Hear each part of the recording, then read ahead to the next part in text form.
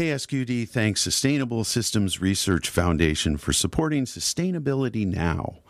SSRF provides education, research, and advocacy for regional environmental quality and sustainability-related problems and solutions. For information, visit sustainablesystemsfoundation.org, and thank you, SSRF, for supporting community radio, KSQD 90.7 FM.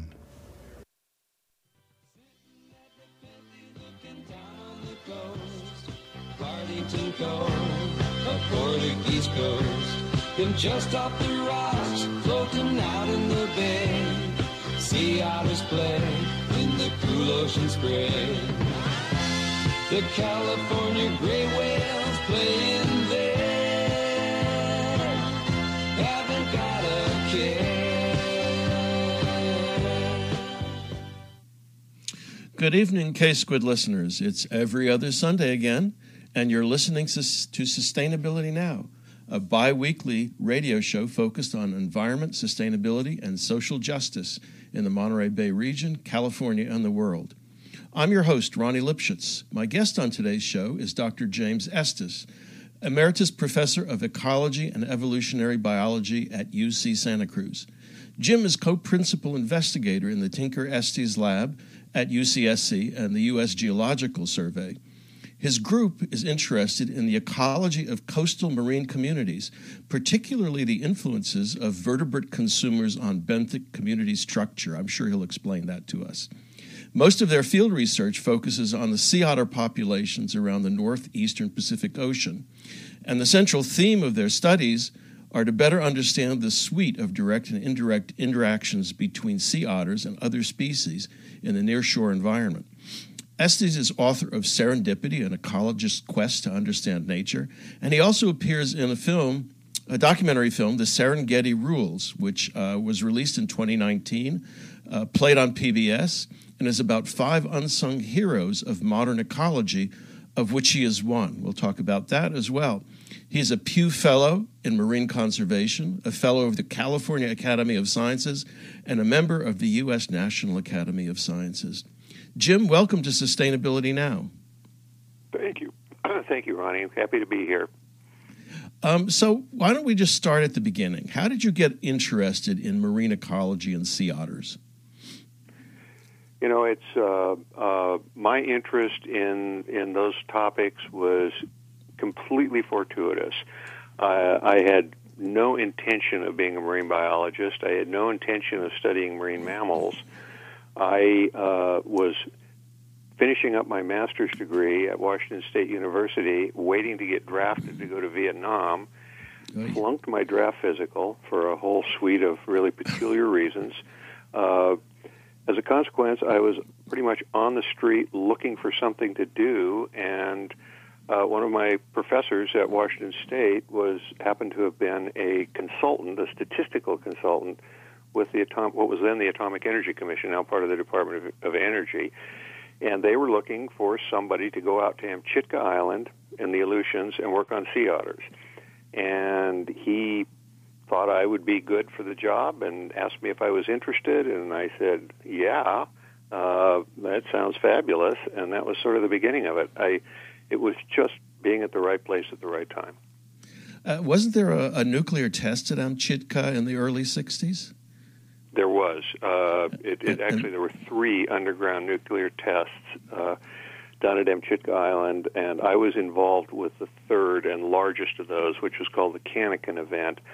That actually happened in 1971. And so the motivation for having people like me out there, and there were a bunch of us, mostly younger people, working on different aspects of the environment, was to do environmental assessment, environmental monitoring, and damage assessment from this underground nuclear detonation that was going on there.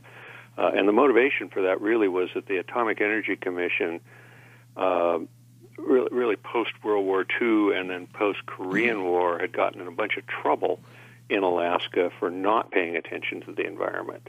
And it was really this was the Project Chariot that was just a disaster for them. And so when this new project came up and they identified the Aleutians, they really felt that they had to pay a lot more attention to environmental studies and the sensitivities of potential environmental damage, and that's really what led to the whole thing. I have one more question about that because it's pretty intriguing. Were these tests about trying to release natural gas or about trying to dig new canals in the American Isthmus?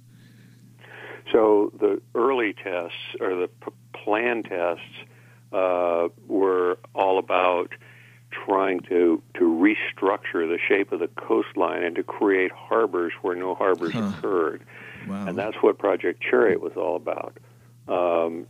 And the one that I was involved with was so secret that they didn't really tell us what they were planning to do with it, but we think that it had something to do with some sort of defense system. That's all that we really never knew.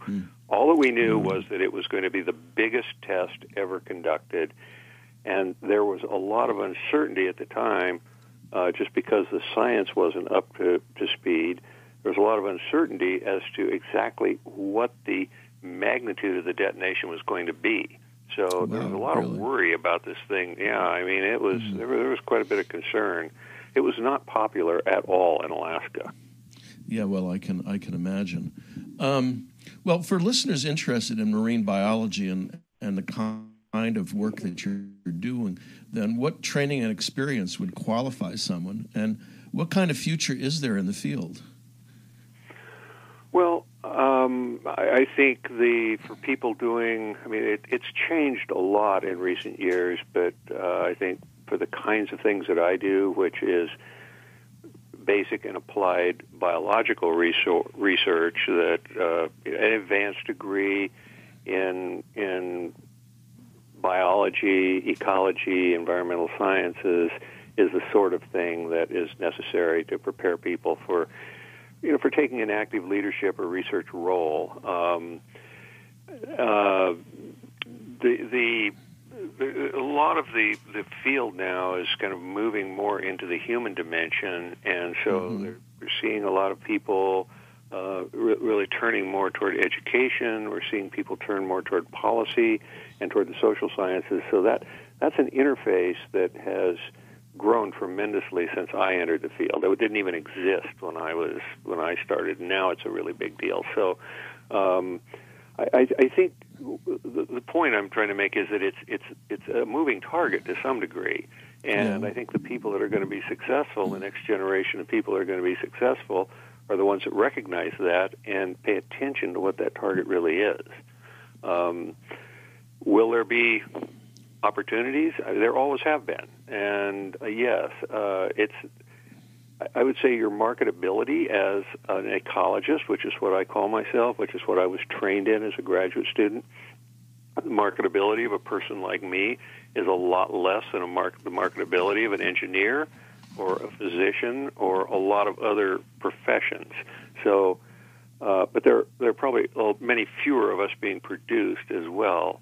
So, it's a field where you have to be fairly aggressive and willing to make changes. You can't say, I want to be an ecologist and I want to move to Miami because that's where my sister lives and that's where I want to live. That's just not the way it is in this field. So you have to be of a mind that you are going to take advantage of opportunities as they present themselves, I think. I mean, that's an interesting observation that the main sort of area is in disciplines that are not directly related to marine biology, and yet there's the need for a lot of research, right, on ecosystems, on ecology, on species diversity. So, what's going on? Well, yeah, there's a lot of work. I mean, people basically get involved with this sort of thing in response to two different kinds of endeavors. One of them is basic science, basic research, in which they have an idea and they obtain funding from some sort of basic research organization. Like in this country, it's the U.S. National Science Foundation. There are other groups that are to some degree fund basic research, and then there are a lot of organizations that fund applied research. So, for example,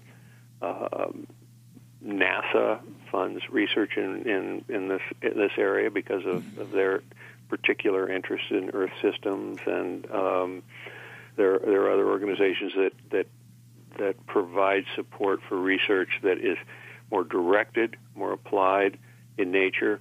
And then there's a lot of sort of what I would call private sector opportunity. So industry has a need for work to be done on what the potential impact of their activities or all kinds of things. Mm-hmm. So there are a lot of people that work in that arena too. They may work on a military contract because the military is under a lot of pressure to understand more about noise in the ocean. So they will, there's a lot of resource there for people to work on that particular problem, a fair amount anyway, and on, those kinds of things. So the sort of the motivation for support for people working on marine biological resources really varied, from pure basic research to extremely applied research. Oh, okay. Well, just to follow that up, and then I'll leave you alone about this, okay? And this is a sort of a loaded question, which is how much impact do you think that the kind of research you do has on policy and its implementation?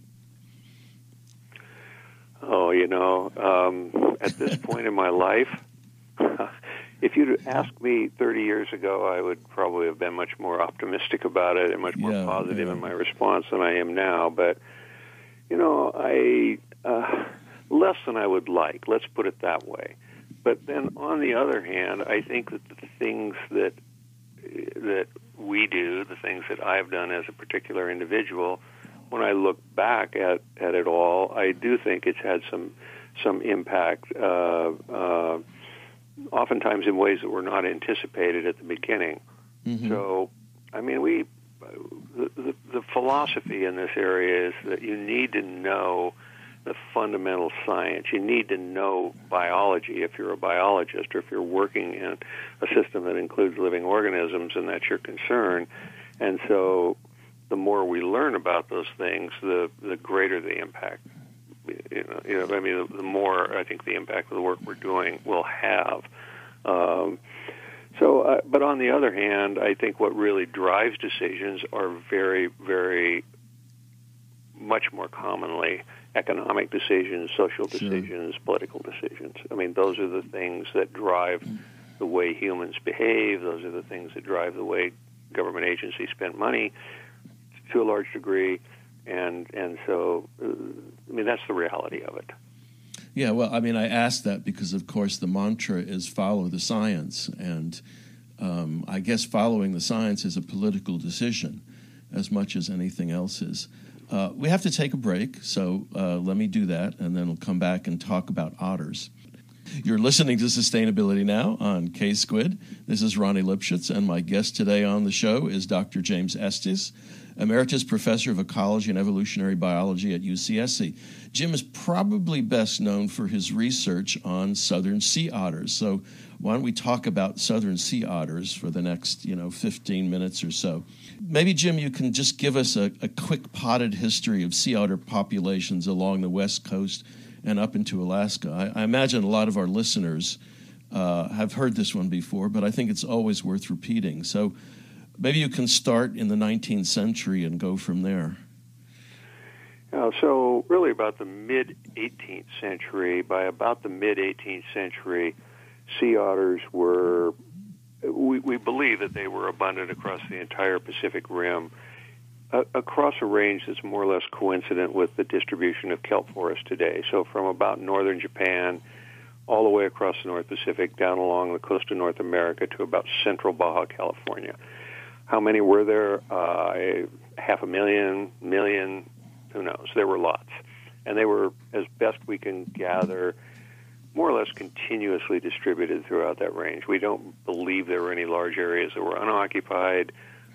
For example, we know there were vast numbers of otters in San Francisco Bay just because they were observed there by some of the early travelers.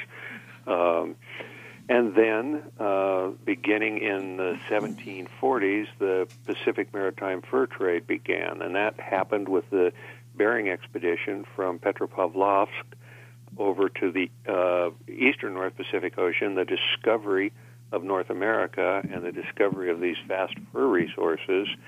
And over the next 150 years, otters were pretty much hunted to the brink of extinction.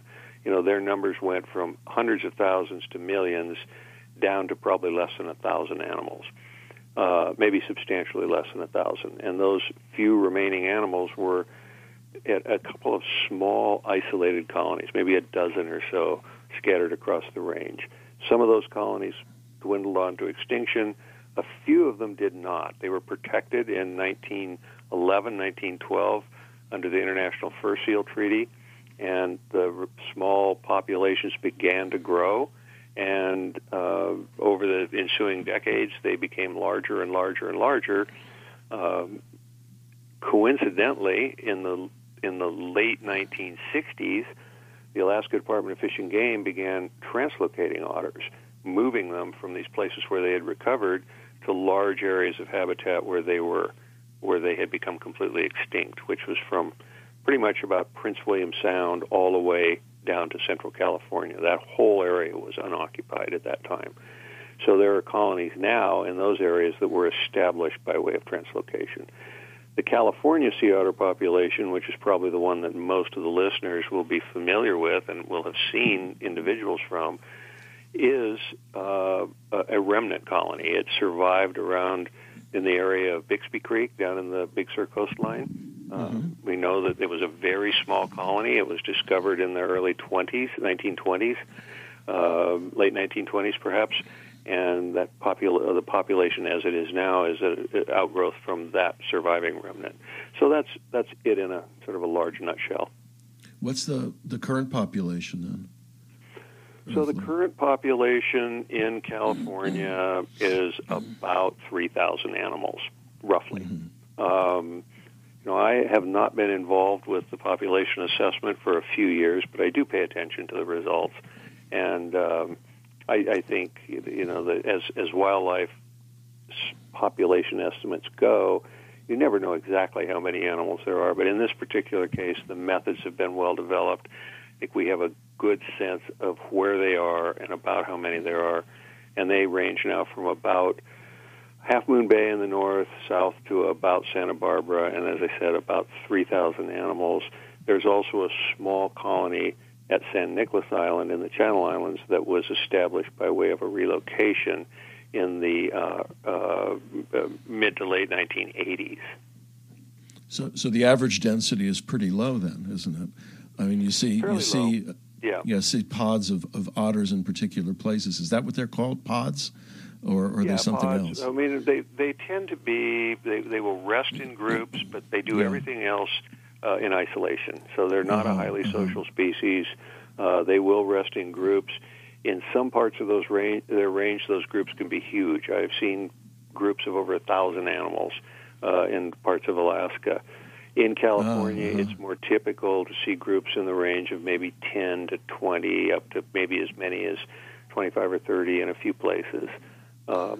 Overall, the density of the population here is quite a bit less than it is in places in Alaska where they're abundant. Go on. Southeast Alaska, which is a relocation site, there are probably over 35,000 otters in Southeast Alaska now, and they were introduced there in the late 1960s. So that population has grown to be 3 times as big, or an order of magnitude larger than the California population in just a few decades. Are there differences between the two populations, the California and then the Alaskan? I mean, genetic differences or anything like that? There are genetic differences. Yeah, there are genetic differences, as there are between almost any isolated species these days. It's not surprising that there are genetic differences because they've been isolated. We don't really have much of an understanding of any sort of functionally important genetic differences between the populations. All we can say is that they're distinguishable, but that's about it. So if you were to ask me, do you have any reason to believe that the California sea otter is fundamentally different from the Alaska? Not really. I think they're pretty much the same creature. But I seem to recall seeing some concerns about inbreeding in the California population. Am I wrong about that? There have been concerns, but people worry about everything. And so sure. But inbreeding has become a very difficult topic recently. In the last decade or two, what scientists have come to realize is that there's a lot of evidence for the detrimental effects of inbreeding. There also is a fair amount of evidence that populations that were historically of small size actually purge themselves of the deleterious alleles that inbreeding normally is responsible for. And so in those cases, the populations can do very well. So otter populations have grown pretty rapidly. There's no evidence of any genetically important deleterious impacts on this population. Northern elephant seals is another great example. It basically was hunted to almost extinction. Virtually no genetic variation in elephant seals, and yet they've done extremely well. On the other hand, there are things like Florida panthers that had all kinds of apparent genetic problems. So it's complicated. I guess that's the only thing that I would say. Yeah. And at this point, I think there's concern but no evidence. That's probably the best way I could put it. You said that some populations can purge disadvantageous alleles. How do they? I assume that's genes you're basically talking about. How do they do that? Right. Well, they become so small that they simply lose those alleles over time. And so in cases of populations that have been small for a long period of time, the theory goes that those populations actually can purge a lot of the bad stuff, that they just lose it because they're small, and they lose it for the same reason that any small population loses genetic diversity. Whereas a big population may have a lot of deleterious alleles spread through it, but because of all of the interbreeding, it doesn't have a significant negative effect. A lot of it is guarded by heterozygosity, by the recessive or the dominant allele that covers it up. And so when those populations get to be small, then those deleterious alleles become homozygous, and then they become really deleterious. And so those are the circumstances. That's sort of the broad theory, and I'm really not a geneticist, so I'm just recounting it to you as I more or less understand it. I think it's what I've said is probably fairly correct and probably captures so the substance for of it. our listeners, let me repeat this back to you to see if I've got this right, because there were a lot of big words in there. Essentially, in a small population, any otter or any animal that's born with a major defect will die young, and therefore you'll get fewer and fewer individuals, right, with that particular problem. And that's how these alleles disappear, these genes disappear from the population. Is that essentially how it works?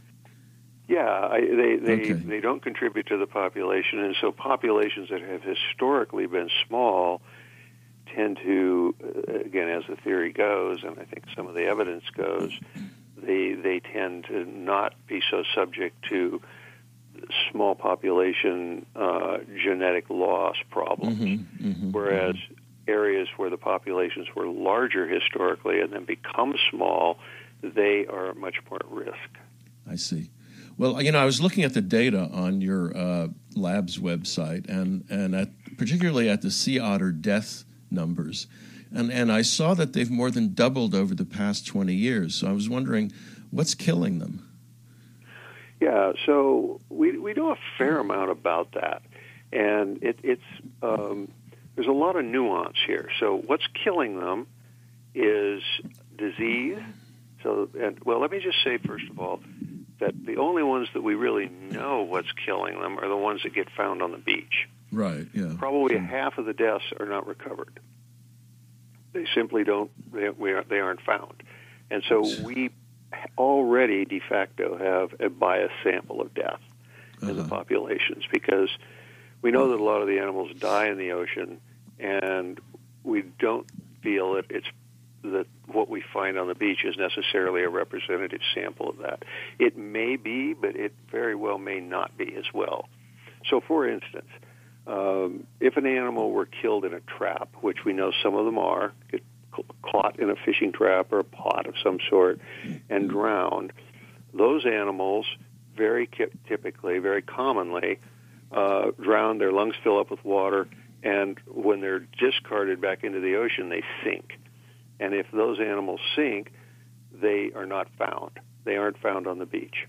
And so we wouldn't see that source of mortality, whereas an animal that may have contracted a disease, have had a period of being moribund, sick, weakened, they might crawl up on the beach.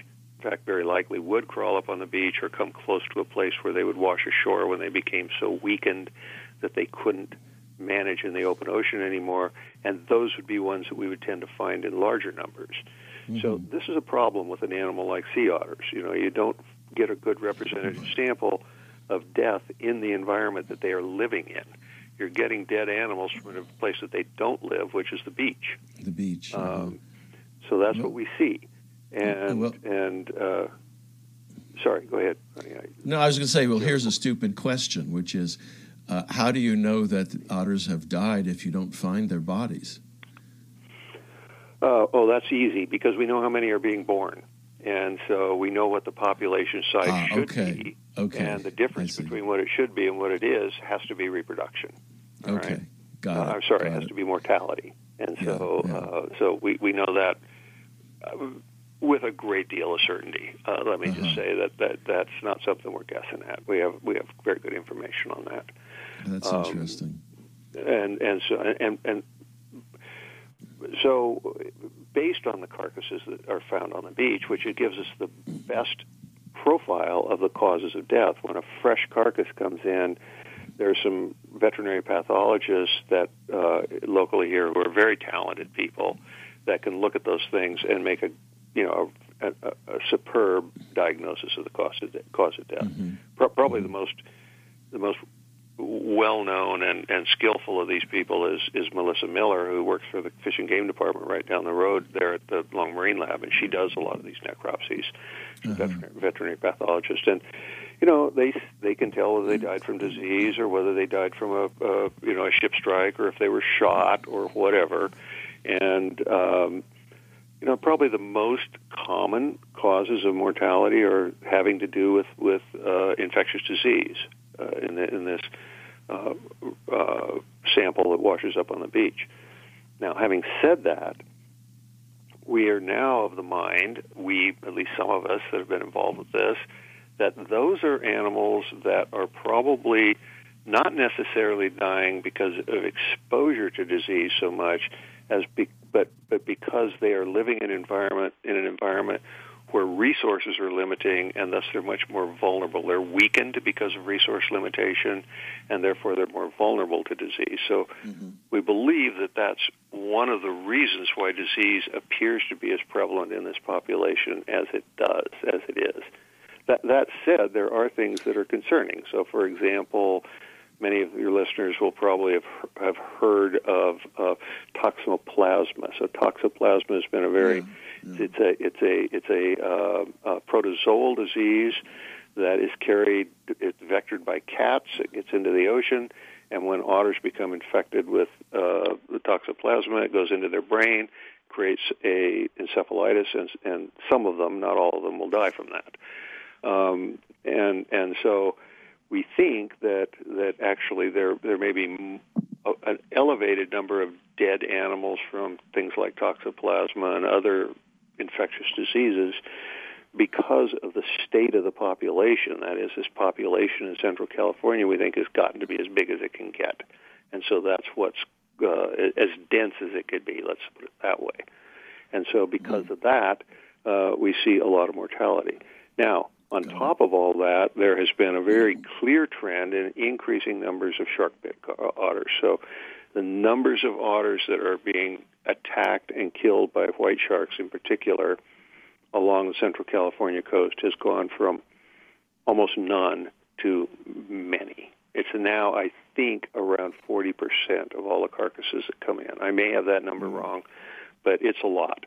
And so the people that have sort of followed me that have been working on this, Tim Tinker primarily, he was one of my students. Tim really is of the mind now that this is probably the greatest risk to the population recovery is the shark mortality. Last year, Jim, our studio engineer, Emily Donham, was on the show to talk about kelp and sea urchins. And in the Serengeti Rules, the film about ecologists, you speak at length about otters and the Aleutians and their disappearance. And I was hoping you could repeat that story. Yeah, so the story really begins way back in the 1970s, where my colleagues and I contrasted islands where otters had recovered from the fur trade with islands where they had not recovered from the fur trade, but where they had historically been abundant. We knew that. And that contrast is what led to the discovery of the otter urchin kelp trophic cascade, which is to say, the idea that otters limited sea urchins and thus prevented abundant sea urchins from overgrazing kelp forests. Okay. Fast forward to about 1990 now, and in the early 90s, we began noticing that the islands were changing in ways that were unexpected. And some of those changes were, the two most fundamental of those changes were that the numbers of otters were all of a sudden in very rapid decline. This was unexpected. And that we found no dead bodies. We used to find lots of carcasses of animals that had starved during the winter, and the dead bodies just disappeared. Coincident with that was the observation that all of a sudden killer whales were more commonly seen around these islands than they had been in the preceding several decades. And so all of those data went together to propose that, or led to the hypothesis, I guess I would call it at this point, that orcas had entered the system and were limiting otters. One of the predicted consequences of that process is that urchins should then again have become abundant and kelp should then again have become rare. So we looked, and sure enough, that's what happened.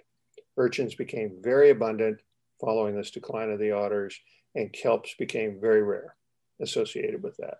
So that story was published in Science magazine in 1998, the various pieces of it.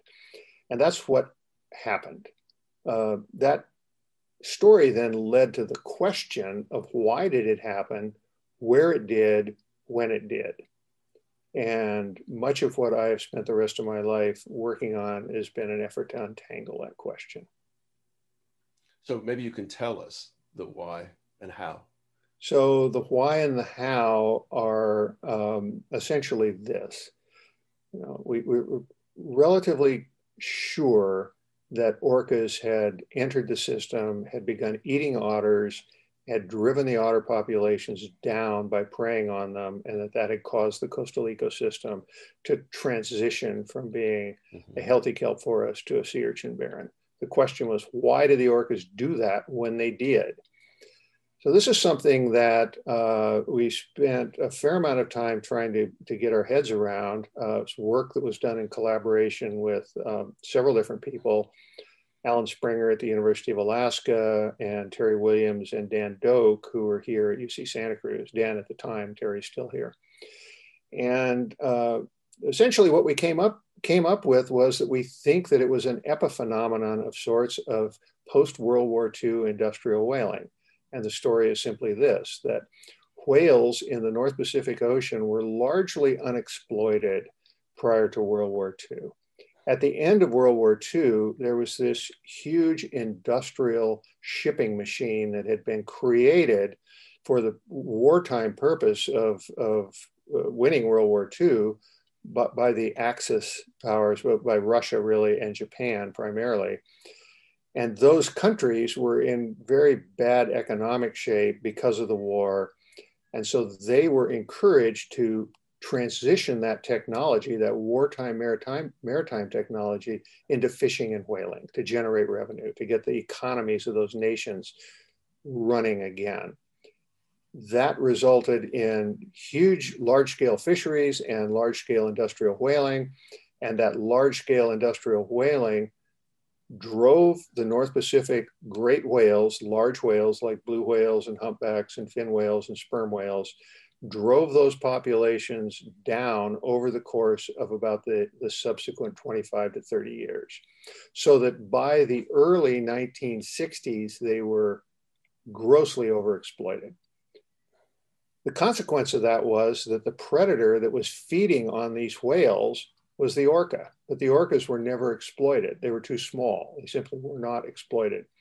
And so here you have now a big orca population that all of a sudden has had a huge part of its food resource base stripped out of its ecosystem.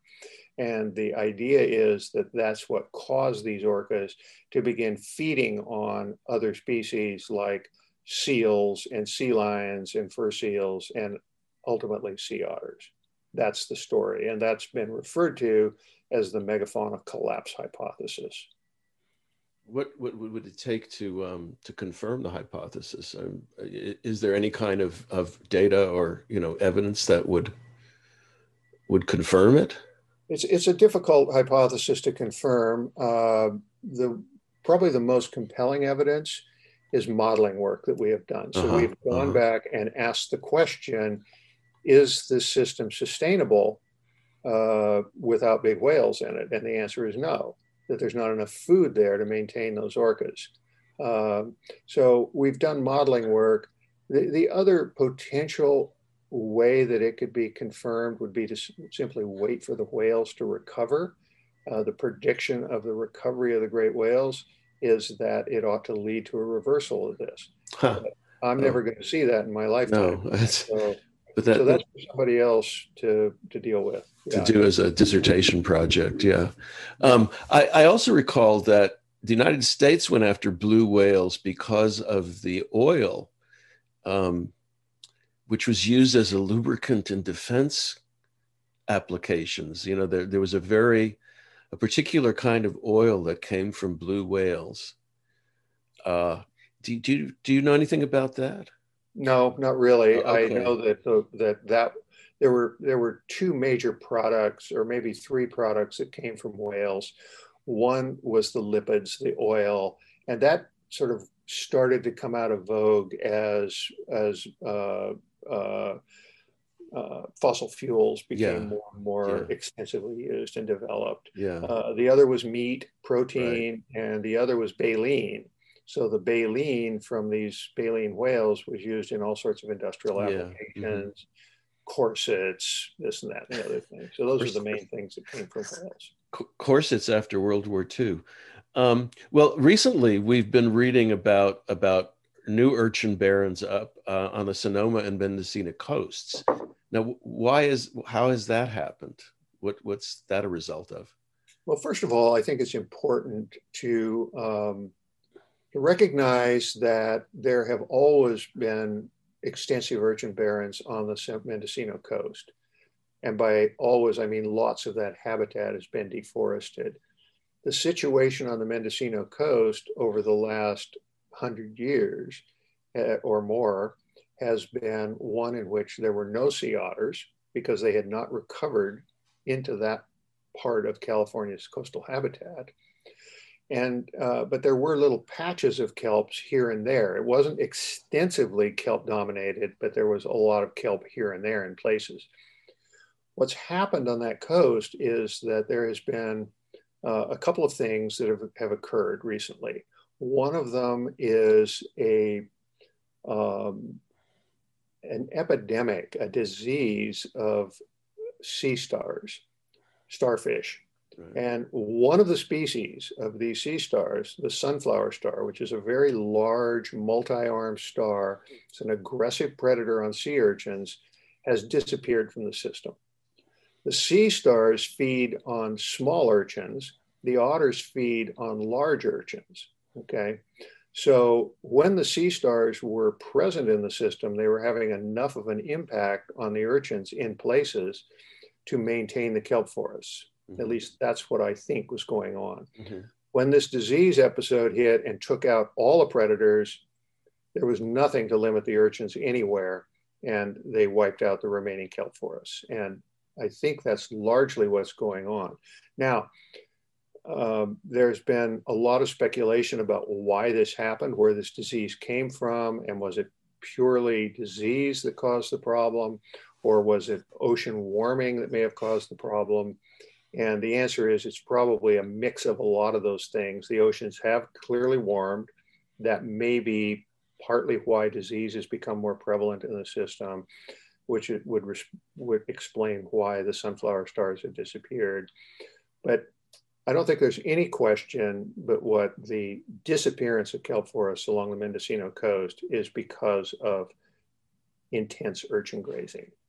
And that's mostly because of the predators that otherwise would limit the urchins being lost from that system. All of them, not just the otters, but the sunflower stars. So I don't know if you know about this, but I recently read that maybe it's the state that is now encouraging divers to harvest urchins in order to reduce their numbers. And that, of course, raises the question about eating urchins, I suppose.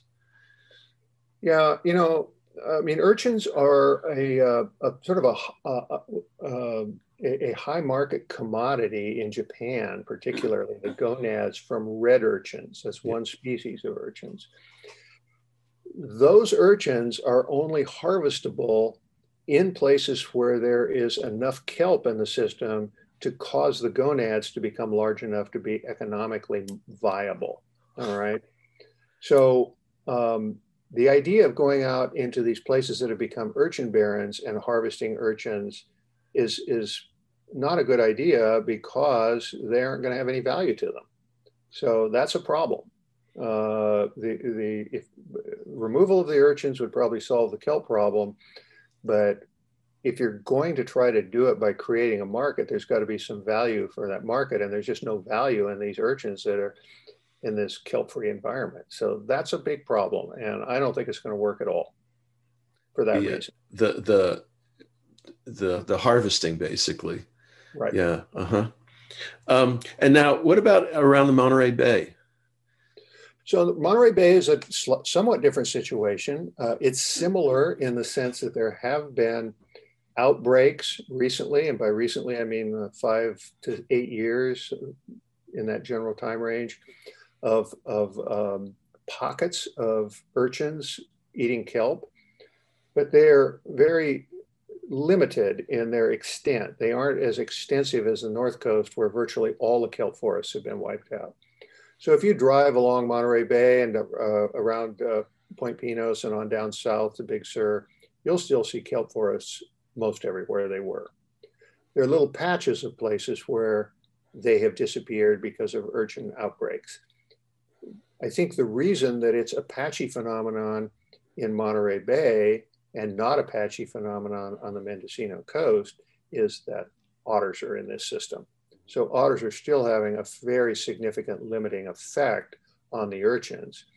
Where the urchins are expanding and where they have caused the kelps to be reduced are in just little places where apparently the loss of the sunflower stars and maybe a temperature-related phenomenon that may have caused some local deterioration of the kelp forest itself are acting. But by and large, it's a very localized, patchy phenomenon in our area, whereas on the North Coast, it's a very widespread, extensive phenomenon. And I would say the difference is most easily explainable by the fact that there are no otters up there and there are lots of them down here. It sounds like a candidate for transplanting otters, but we don't have to get into that. What sort of other kinds of things are going on in your lab, and what sort of research are you doing these days? Well, I'm retired, but I'm still remaining very active. From a research standpoint, I'm involved with 2 or 3 major projects that are just coming to completion. One of them is looking at the interplay between climate change and the effects of otters on kelp forests in the Aleutians, and how these two processes interact with one another. That work was just published about four or 5 months ago. The second project that I'm involved with is looking at the evolutionary genetics of seagrass and how the loss of otters has impacted that. And this is work that's being done largely, well, exclusively at the lead of a graduate student at the University of Victoria, Erin Foster. And Erin's, I've been working with her on her project there, but it's very exciting stuff. She's finding that the loss of otters from that British Columbia coast has had big effects on the genetic structure of the plant populations, because it has caused these plants to essentially shift from being sexually reproductive to asexually reproductive. It's a bit of a longer story, but that's the second part of the 3 things that I'm currently involved with. And then the third project that I'm involved with, that's quite exciting actually, is work I'm doing in collaboration with Beth Shapiro's lab here in our department at UC Santa Cruz, who's an ancient DNA specialist, geneticist, and some folks at the Max Planck Institute in Germany, in which we have gotten samples of Steller sea cows, which were a kelp consumer that has since become extinct in the North Pacific. And we're kind of looking at the evolution of the sea cow in the system based on this ancient DNA. And it's turning out to be very interesting, very, very interesting. You know, the technology, the methodology that the geneticists have come to is just mind-blowing, really, what they can do. So that's stuff that is just kind of coming to fruition right now. Well, what in that last project, what is so interesting?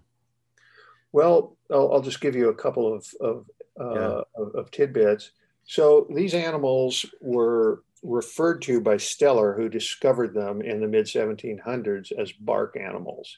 And so one of the things that we've seen in the genetics is a change in the genetic structure that pretty clearly led to a change in the integument of the animals. Another dimension that is really interesting about it is the evolution of large body size and the accumulation of blubber as an energy resource and as a means of adaptation against cold.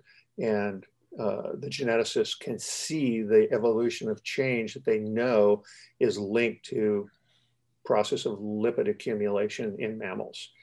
The third part of it that's fascinating is that you can actually take this historical genetic information and compute how large historical populations were based on those data. It seems fairly amazing, but people are doing it all the time. And this is work that Beth and her lab have really pioneered a lot of, the paleo population reconstructions. And it's simply based on measures of mutation rate and genetic variation, and that is going to be a function of population size. So we can look back and estimate how large the sea cow population was over, say, the last 500,000 years. And that's providing really amazing insights into things that were heretofore completely invisible. I probably shouldn't say this, but I know that Beth Shapiro has been interested in the past in trying to revive extinct species using DNA and I guess current species. I can't think of the right terms, but I don't imagine she's thinking about the Steller sea cow as a candidate for that. You know, imagine she's thinking about it. I can't imagine she's thinking very seriously about it. Yeah, you know, everybody's thinking about these things. Yeah, I know. The truth is that at this point, the ability to create a completely extinct species de novo is way outside the realm of what anyone can do. The kinds of things that they're able to do now is actually take closely related species and genetically engineer them based on these ancient DNA signatures to make them a little more like the things that were extinct. But the idea of Beth published a book called How to Clone a Mammoth. Right. Yeah. If you read that book, it's not like you can just go in the lab and make a mammoth. Okay. Sure. Yeah. And Beth would have to be the one to comment on this, but I would be stunned if she said that she thought that was on the horizon of something that would happen in her lifetime. I do remember, perhaps it was a talk she gave about doing that kind of genetic work to recreate the passenger pigeon or something Yes. close to the passenger pigeon. Yeah. And I don't think I've heard any more about that, whether that was, was successful or not. Well, it's moving forward. But Yeah. the thing about the passenger pigeon is that there is a very closely related extant species, and that's the bandtail pigeon here in Western US. So the bandtail pigeon is not that different from a passenger pigeon. Oh, yeah. So they know what the genetic structure of the passenger pigeon was. They know what the genetics of the bandtail looks like. So the idea of potentially being able to make something more like an extinct passenger pigeon is, at least as I understand it, way more within the realm of our reach than something that is so distantly related from any other living species, like a sea cow. Yeah. Well, we strayed a bit from the focus of the show. So we're coming to the end here. And so I wanted to ask you whether, well, I don't know if any kids listen to this show. In fact, I have no idea who does listen to the show, but maybe what do they need to do if they want to become marine mammal experts? And are there places where they could volunteer and learn about them? So I think if someone is interested in working on marine mammals, the best thing to do is to start to become involved. If they're local people, the major center of activity here is UC Santa Cruz, and there are programs. There are 2 or 3 people who have active marine mammal programs going on here. They have students that become involved in their program from the university. They have high school students that occasionally come in and work. I had high school students that worked in my lab from time to time. The best thing that a hopeful new young person could do that wants to work in this field is to reach out to other people that are doing it and become involved in their activities. To me, that's the best thing that they could do. As far as training is concerned, it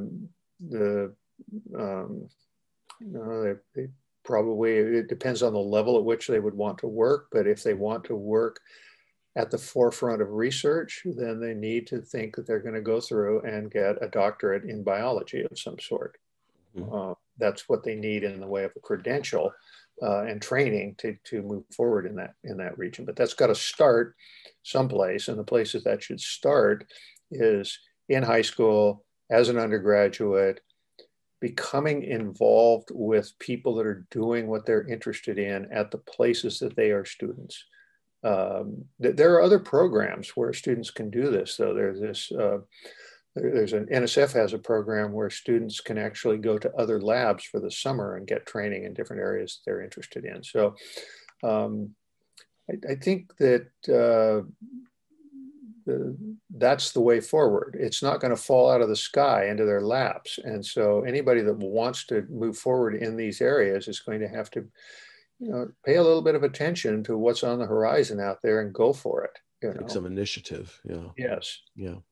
Well, listen, we're out of time, and I want to thank you, Jim, very much for being on Sustainability Now. My pleasure, Ronnie. Nice to see you. And always happy to do it. And I will post links to various publications and resources for listeners who might want to learn more about otters and about Jim's research. So thanks very much, and good night.